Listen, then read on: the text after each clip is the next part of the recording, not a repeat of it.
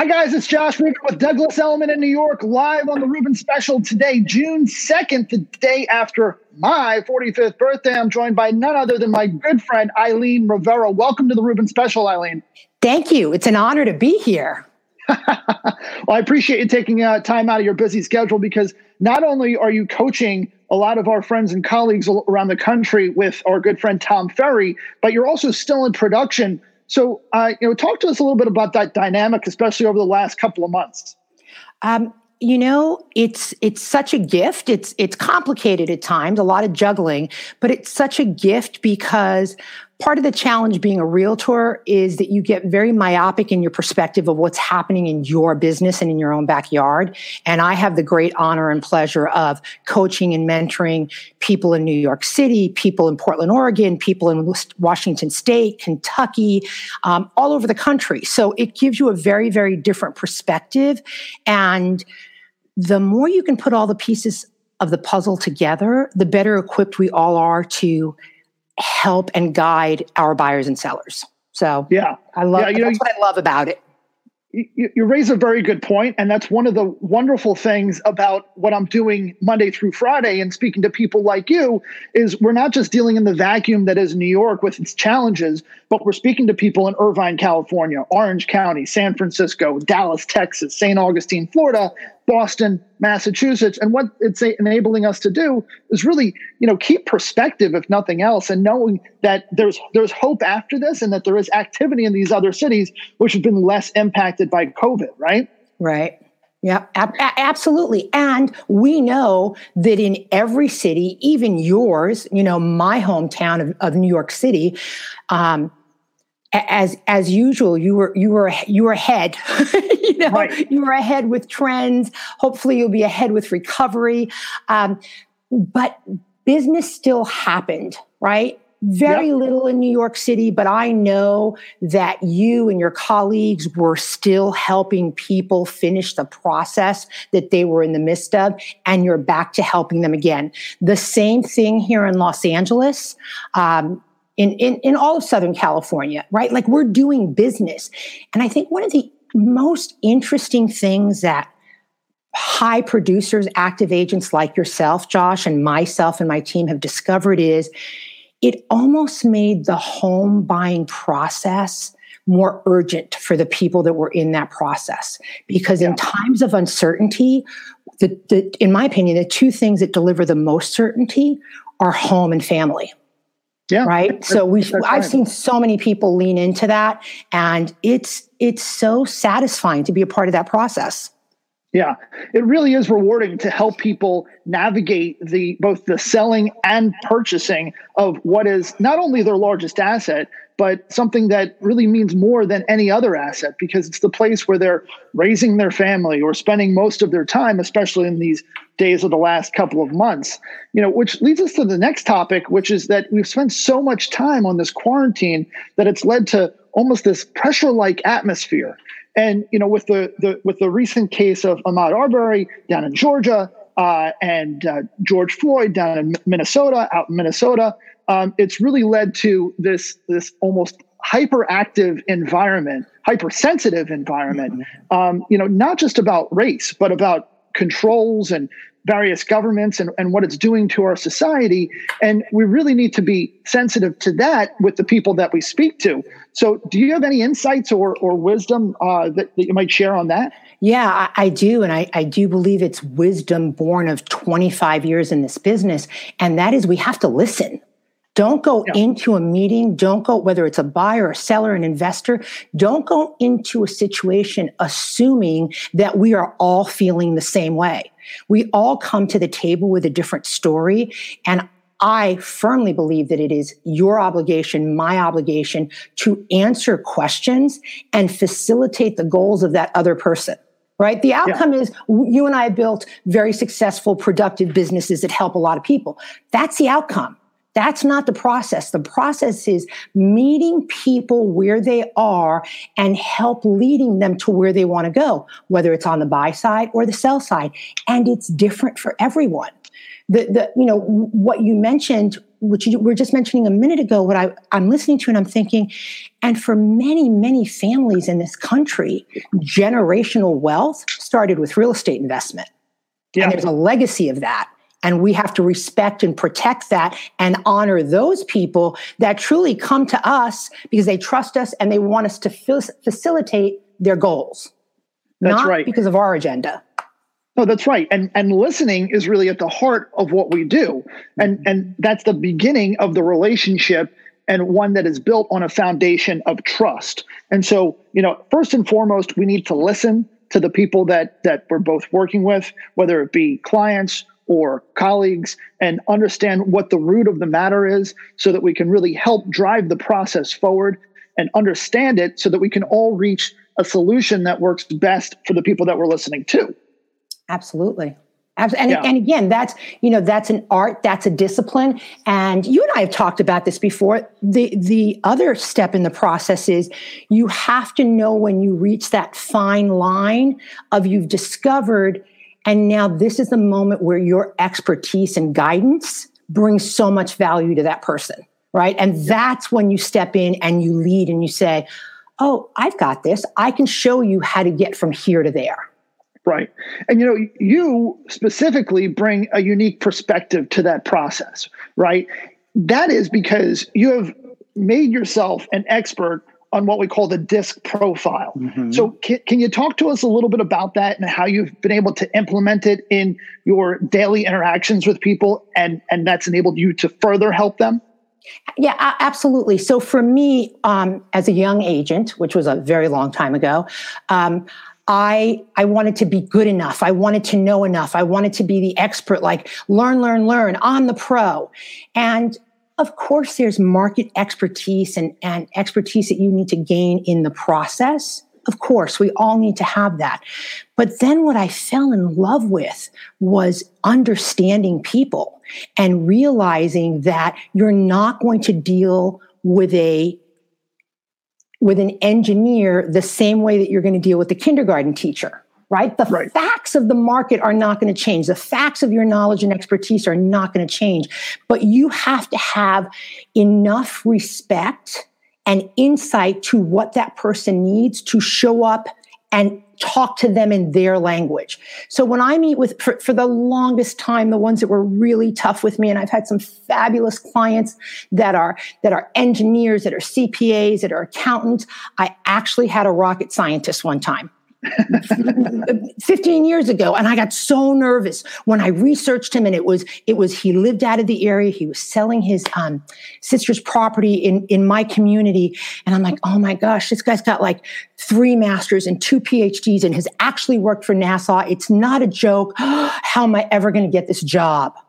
And I just researched, and I packaged the data so it's in so many different formats that, first of all, it was a sign of respect, right? To someone who was doing a significant business transaction and had lost someone that they loved and was very close to them. So my prep and how I showed up instantly showed respect, number one. Number two, I provided perspectives in how you view the market differently than the other 3 realtors that he interviewed. Right. Yeah. So again, my success is less about, oh, I'm so brilliant and I'm so bright and, look at what I've done. And my success is very much attributed to being of service to my consumer. Yeah. And you raise a good point, because so many people in our position, they might do a CMA, they might not, but it's really about understanding who your customer is, who you're in front of, and how best to package the information, because some of them just want to hear your opinion and they'll go with it depending on the relationship and where they're coming from. Other people, like the proverbial rocket scientist, want to see the black and white and the relevant data and make their own decision. And sure, you can share your opinion, but you need to have the data that supports that opinion. You can't just say, well, I'm going to stick my finger in the air and based on the direction of the wind, I think that you can get, this much for the house. You really have to have the data that supports it. And in some cases, I just spent my entire morning putting together an email to a past client who is a multiple Fortune 100 CEO, I won't get into names or specifics, but he's led a number of multinational financial services firms. And he's a smart guy. Let's put it like that. And I put together an email that not only had my opinion, but also had the data and the 3 sets of data available, pending, and what's recently sold. What's interesting about this is that the recently sold data had a wide range of sales. Price per foot ranged from a low of $1,700 to a high of $3,600, because his unit is very specific. So you have to include everything that might be, just somewhat relevant. And so I said, here's 3 things within that set that you should be cognizant of. And boom, boom, boom, boom, boom. And so that's why your price is X. And he saw it for what it is. And we're going to be listing his home, in the next couple of weeks for $15 million. It could be as much as $20 million, but it's just not. It's a $15 million home.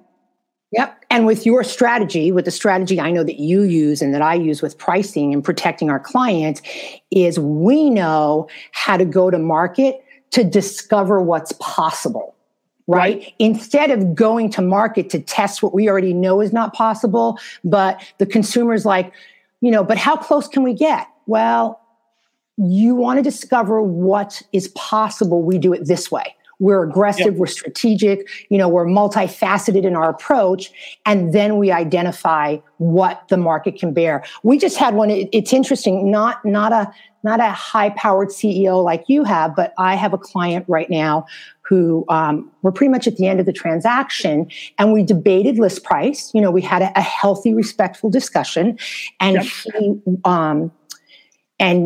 this is a gentleman who's an attorney. He's a dean of a law school.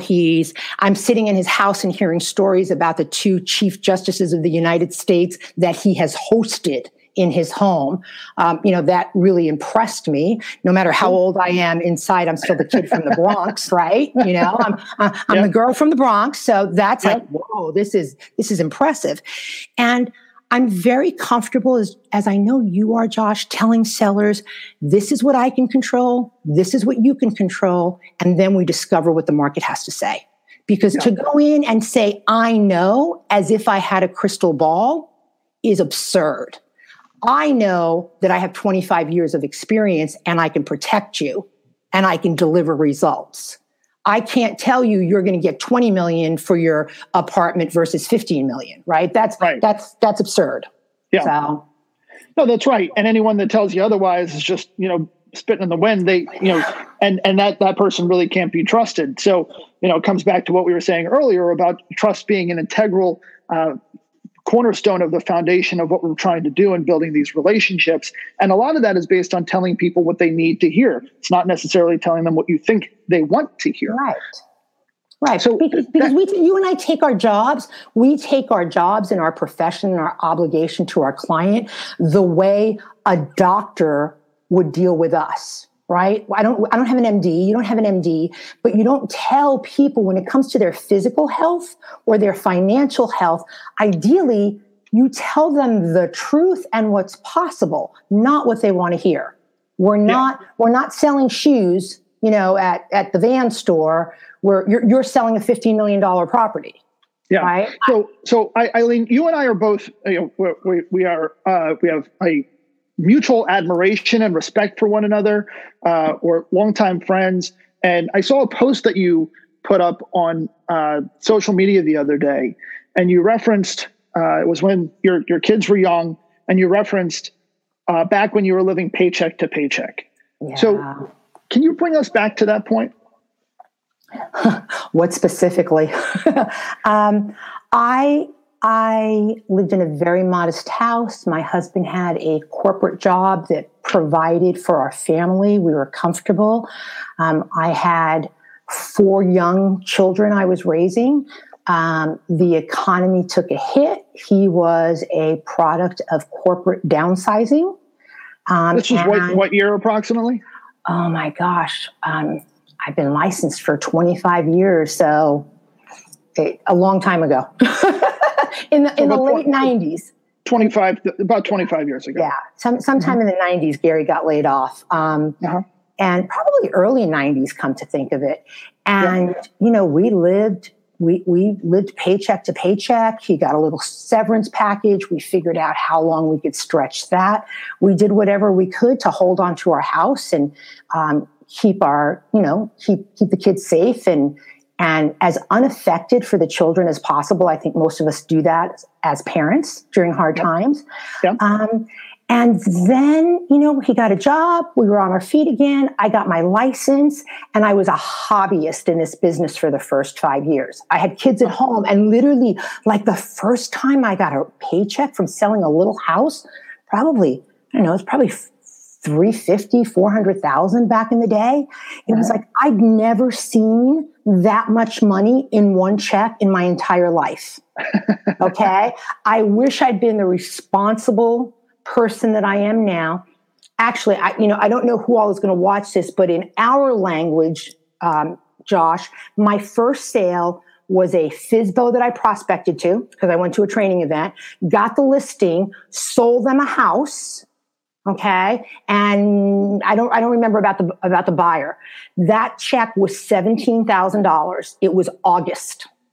I paid off credit cards. I went Christmas shopping for the kids in August, put everything in big bags. I remember this in the garage and hid it.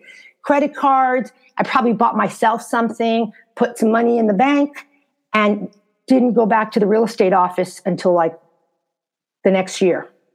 Really? So you did maybe two deals, and then I did.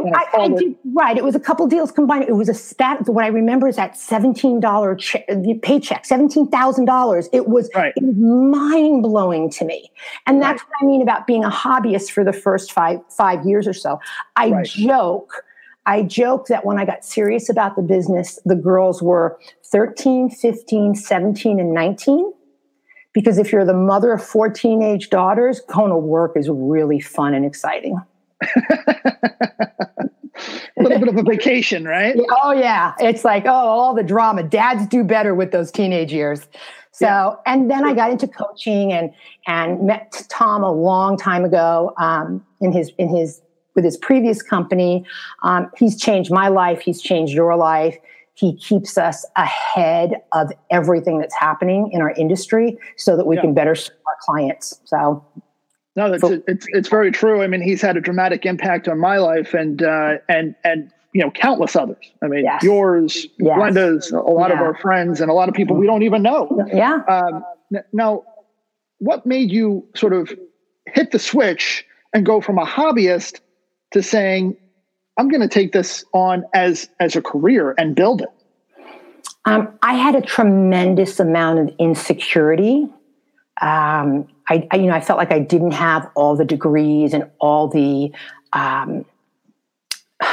credentials that come with being a successful business person. It was like, I'm a good salesperson, but I discovered that my superpower pays really, really well. And my superpowers are that I am empathetic, that the client does come first, and I am now and will be a lifelong student of our industry and every component of it, from the financing end to, cap rates and returns and multi-units. And there is nowhere in the world, Josh, that you or I couldn't find a great agent that we needed anywhere in the world within an hour because of our network. Right. Yeah. So I leaned into all of those things and then realized that in residential real estate, you're talking about personality. So there's exceptions, you're always going to run into somebody that's really cynical and no matter what, they're never going to smile. And,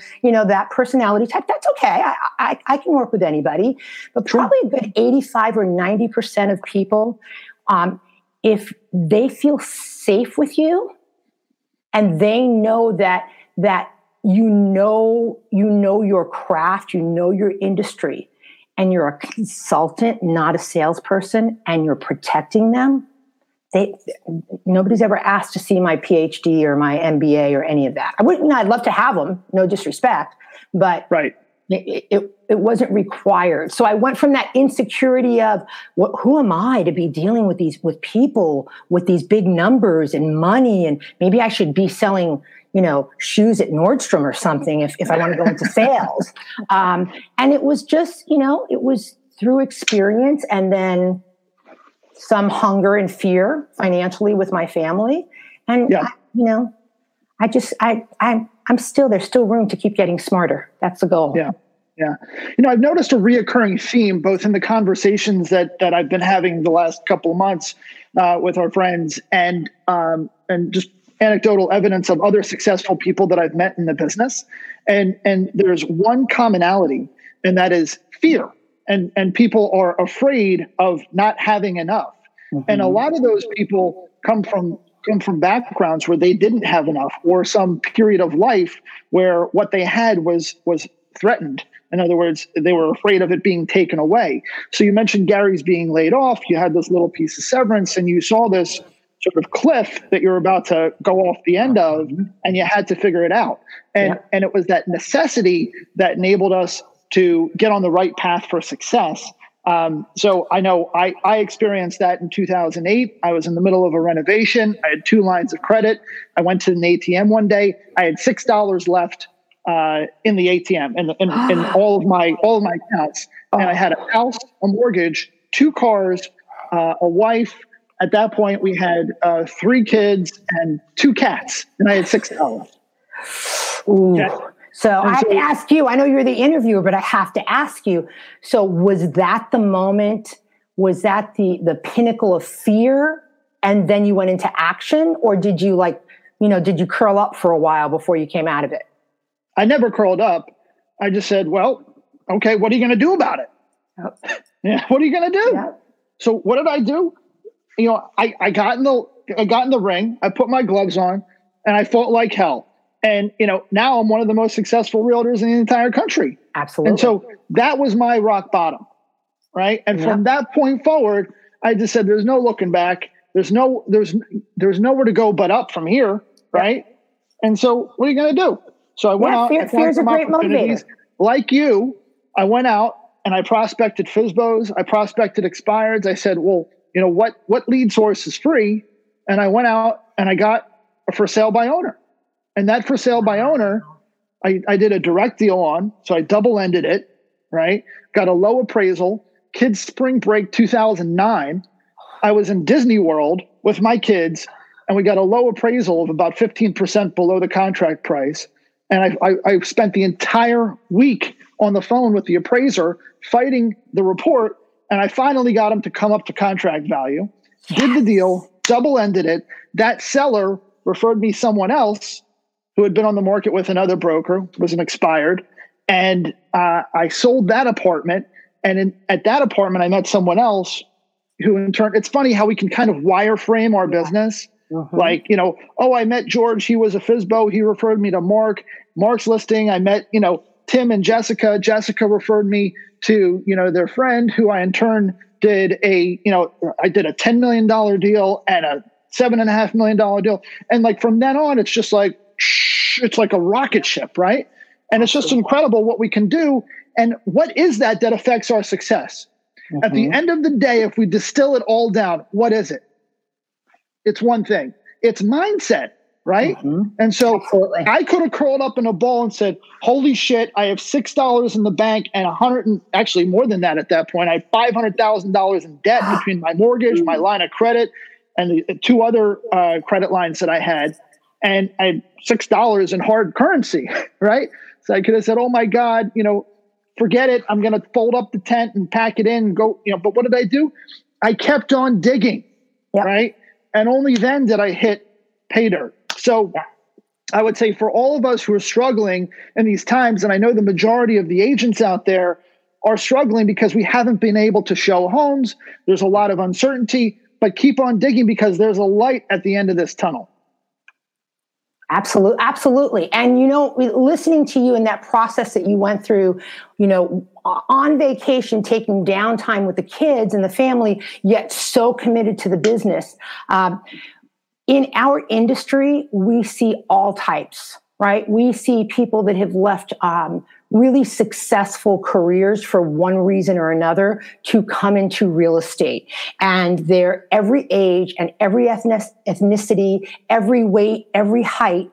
And I am a true believer for the realtors listening to this for any salesperson listening to this, nothing outperforms work ethic.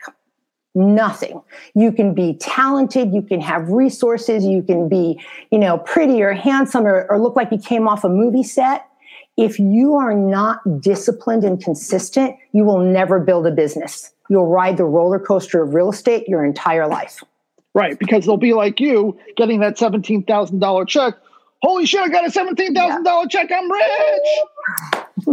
You're starting the whole year over again like, oh boy. Oh, so. Or like you getting over encumbered. I bet since then, is it fair? Because I don't really know. Is it fair to say that you became fiscally more conservative? Not that you don't do investments, not that you don't do projects, but have you ever again put yourself in that vulnerable of a situation? No, not to that degree. I mean, right. I never expected 2008 to unroll the way that it did. And, when I committed to this renovation and the lines of credit and, they were just there as like safety nets. And the next thing you know, I was literally living paycheck to paycheck. I was maxed out on every credit facility I had, just paying the minimums off. And like, wow, it was crazy. I mean, it was basically financial suicide, right? But I got through it. I paid off all the debt. Lived in that house for a few years, put a couple good years together, was able to move to the other side of town to a house that I had always admired from afar, but I wound up being able to buy it and just when it was starting to take off again, I took advantage of the recession because of my mindset and able to put 2009 and 2010 and 11 together. And then in 2012, this opportunity presented itself. So it worked out really, really well. So after 25 years in the business, Eileen, and the first few years, you're sort of a hobbyist.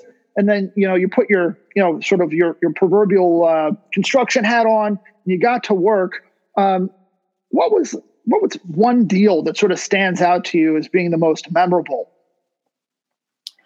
Oh my goodness. I have several, and I would say that they're situational. Some taught me about the business, some taught me about people, and some taught me about myself.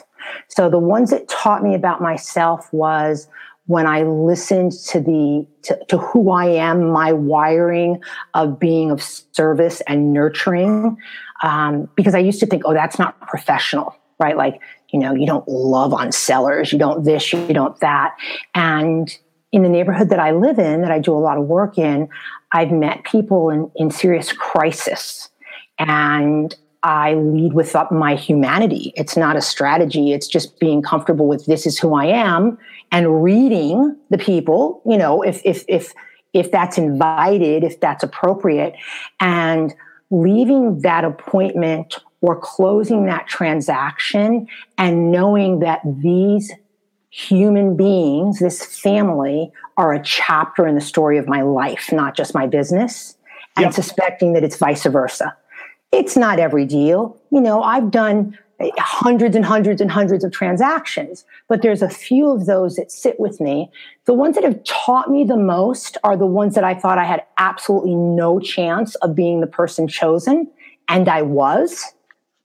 And then I thought, okay, one of the things I teach my team and in our industry is every transaction that you do, every time you present, I don't care if you're a brand new licensee or if you're Josh Rubin, I think that you need to stop at the end of that transaction or at the end of that meeting and in writing recap, what did I do right? What did I do wrong? What surprised me? What else could I have done? And if you, at our level, maybe not every time, but I think periodically we have to do that because that's how we raise the bar of what we deliver to our clients. So those are the memorable ones, like the emotional ones. And then the ones where I thought, wait, they're actually interviewing 8 agents. Like, who does that? Who has that kind of time? And it's a multi-million-dollar listing and a product in a city where I've never sold anything. I've been there twice. We sold a property, a multi-million-dollar historic property on Catalina Island, which New Yorkers probably just know from a Beach Boys song or something. But it was like we got the listing. Like, we nailed it. They loved us. It was a perfect transaction. They couldn't believe the marketing plan that we had designed for them. And it was like, okay, at some point I have to own that I'm good at this, right? Humility is great and it's how I'm wired. But I also had to realize I'm really good at this. This is your moment. You've come to this point where not only are you in consideration, but you are likely the most qualified person for this job. And it was earned, right? You and I couldn't say that 25 years ago. I didn't just show up and was great. I skinned my knees, right? I fell a lot of times. I wasn't that person ever, that kid that got on the two-wheeler and just took off. Right. I have a history of skinning my knees, but I learned. Yeah. I learned. So yeah, I love it. I love the ones that teach me. I think those are, how about you? Can I ask you that question? Are there any that are particularly memorable in terms of the surprise or the lesson? I did a deal recently with Anthony Mars from Corcoran. Mm-hmm. And, it was one that just felt natural. Like, everything lined up just perfectly. I knew that he was the listing agent, so we were going to be treated with respect. Okay. And I knew that, it was going to be a house that was better fitting to the client's needs rather than the house that they had negotiated on previously that didn't work out. And we walked in and it just felt like a pair of comfortable shoes when you step into the house. And it just worked out perfectly. It happens to be a deal that I did in the last year, but it really worked well. And everybody's very happy with it. And we got it at a good price, and it was in good condition, great location for these young women that bought it. So everybody's happy. And it's just one of those, it's one of those deals that it wasn't necessarily easy getting to that point, but once we got to it, everything just felt, comfortable, right at home. For lack of a better way to describe it. Yeah. And so, that felt good. That was a past client who was purchasing a house for his two daughters to live in. It was sort of like a 2 or 3 family. And, Rachel's going to have one apartment. Zoe's going to have the other. So that was one that just felt good. There was another one a number of years ago, believe it or not, where I was still living in Brooklyn. And I had these friends who were a couple and they were sort of quirky. And I looked at the house around the corner and I would always admire this house. And there was this movie that came out and it was called The Royal Tenenbaums.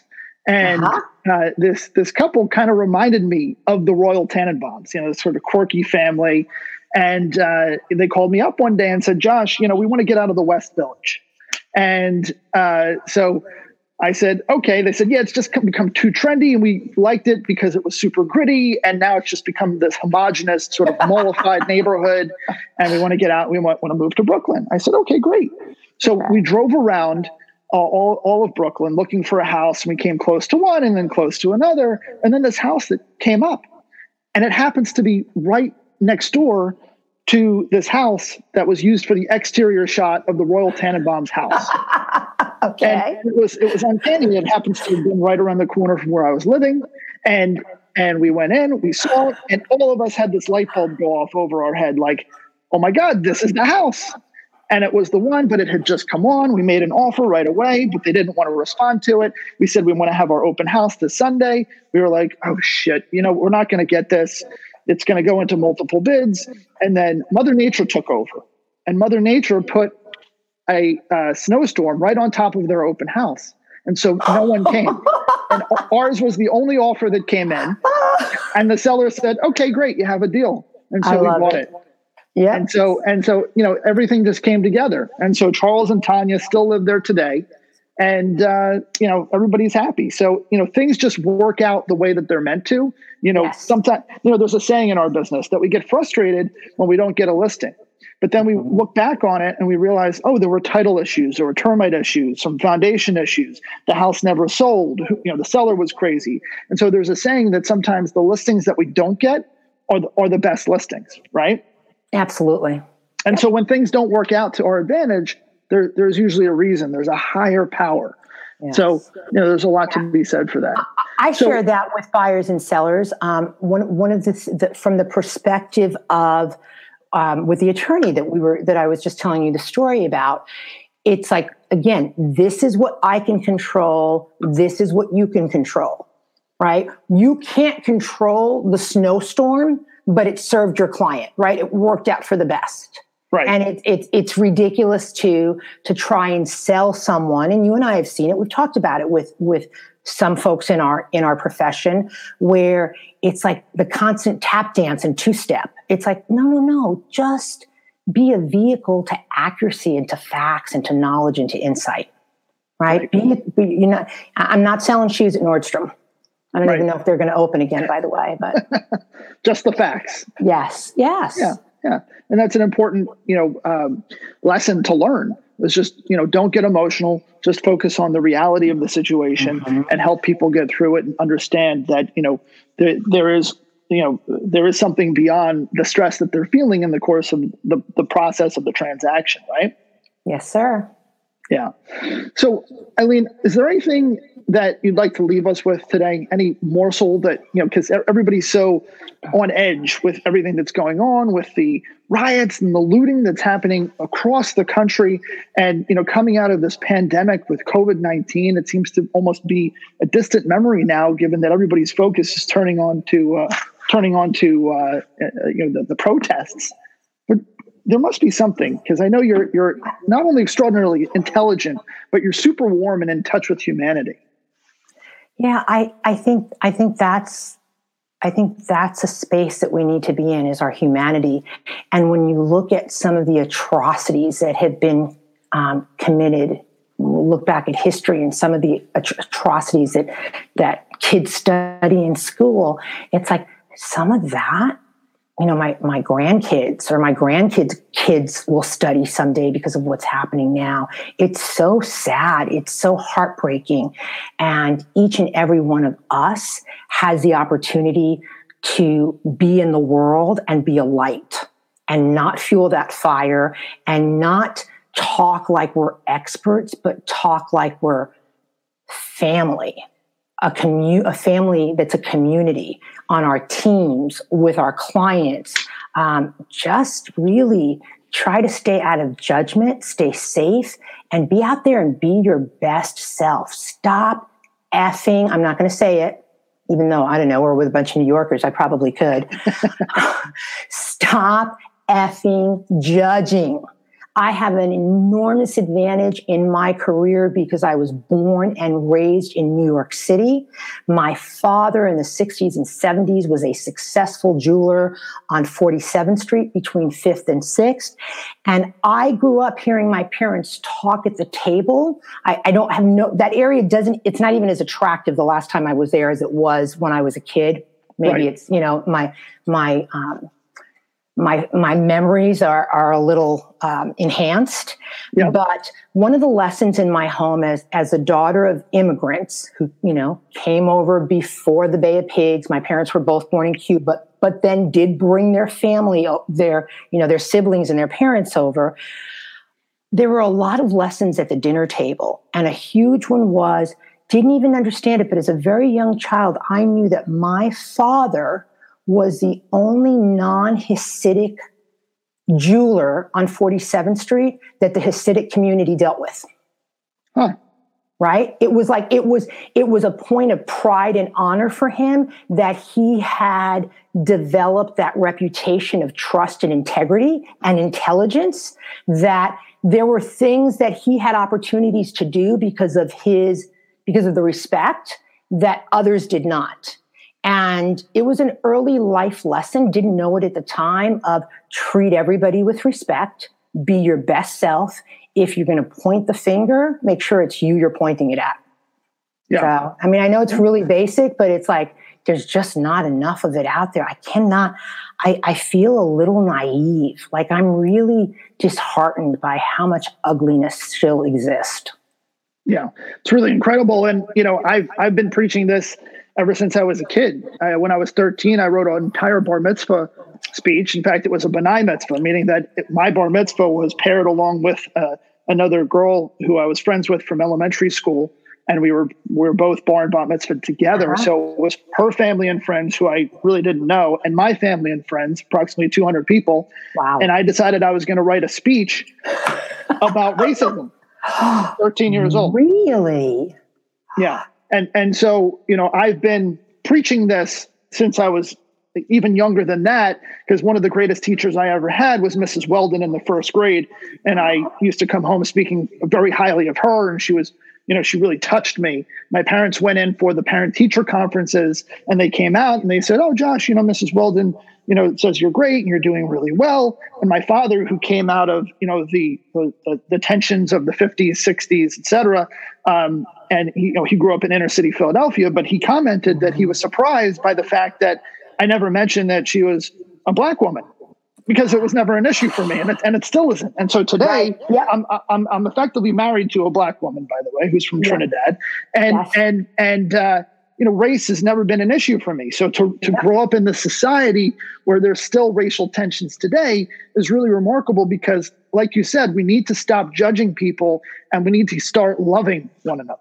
Right? 100%. And you can dislike and the idiots out there, right? I'm not saying that there's not evil and there's not bad people, but we have to stop painting society with a broad stroke, right? It's not, you can't do it. You can't do it. You felt that way in your childhood. I grew up in New York in the 60s and 70s. I felt exactly the same way. Growing up in New York City, the daughter of immigrants, and going from, my dad used to say I was his lucky charm, right? Because my siblings, I was the oops baby, okay? So my siblings are 8, 10, and 12 years older than I am. And they remember struggling. And I know the story that when I was brought home from, I think it was called Women's Hospital in Manhattan, I came home to an apartment in Harlem, right? But my father started building his business and his success and doing the things you and I have done in our careers. And I cannot believe what a gift it was growing up in New York City with all of the diversity, with all of the challenges that our family had, with all the triumphs that they had. Like, it doesn't even and I know a lot of people don't get what you and I are saying, but like, it doesn't even occur to me to judge someone because of the color of their skin, their accent, or their age, right? Like, I'll judge, like, really? You're being rude to that checker? They're like 17 and they're helping you and you're being an ass? I'm going to judge you. Right. Or their sex, right? Well, yes. I know a lot of really badass men and women of all age or sexual persuasion. No, it's absurd. I don't get it, but it's everywhere. I had the opportunity, Eileen, in the course of our business, to meet Patricia Arquette, who is, of course, an Oscar and SAG Award-winning actress. And Patricia made a speech a couple of years ago at the SAG Awards when she won about equality and pay within Hollywood. And it really touched a nerve with me because I was raised by a single mother. So when I met her within 5 minutes, I had to tell her that her speech really resonated with me. And I think she found that remarkable that someone was actually listening to her, and being 2 or 3 years later, someone actually remembered it enough to make a comment to her. So, with that, Eileen, I really appreciate you taking the time out of your hectic schedule between your production and your coaching clients. Always a pleasure to spend time with you and have you grace us with your intelligence and perspective. Thank you so much. Thank you.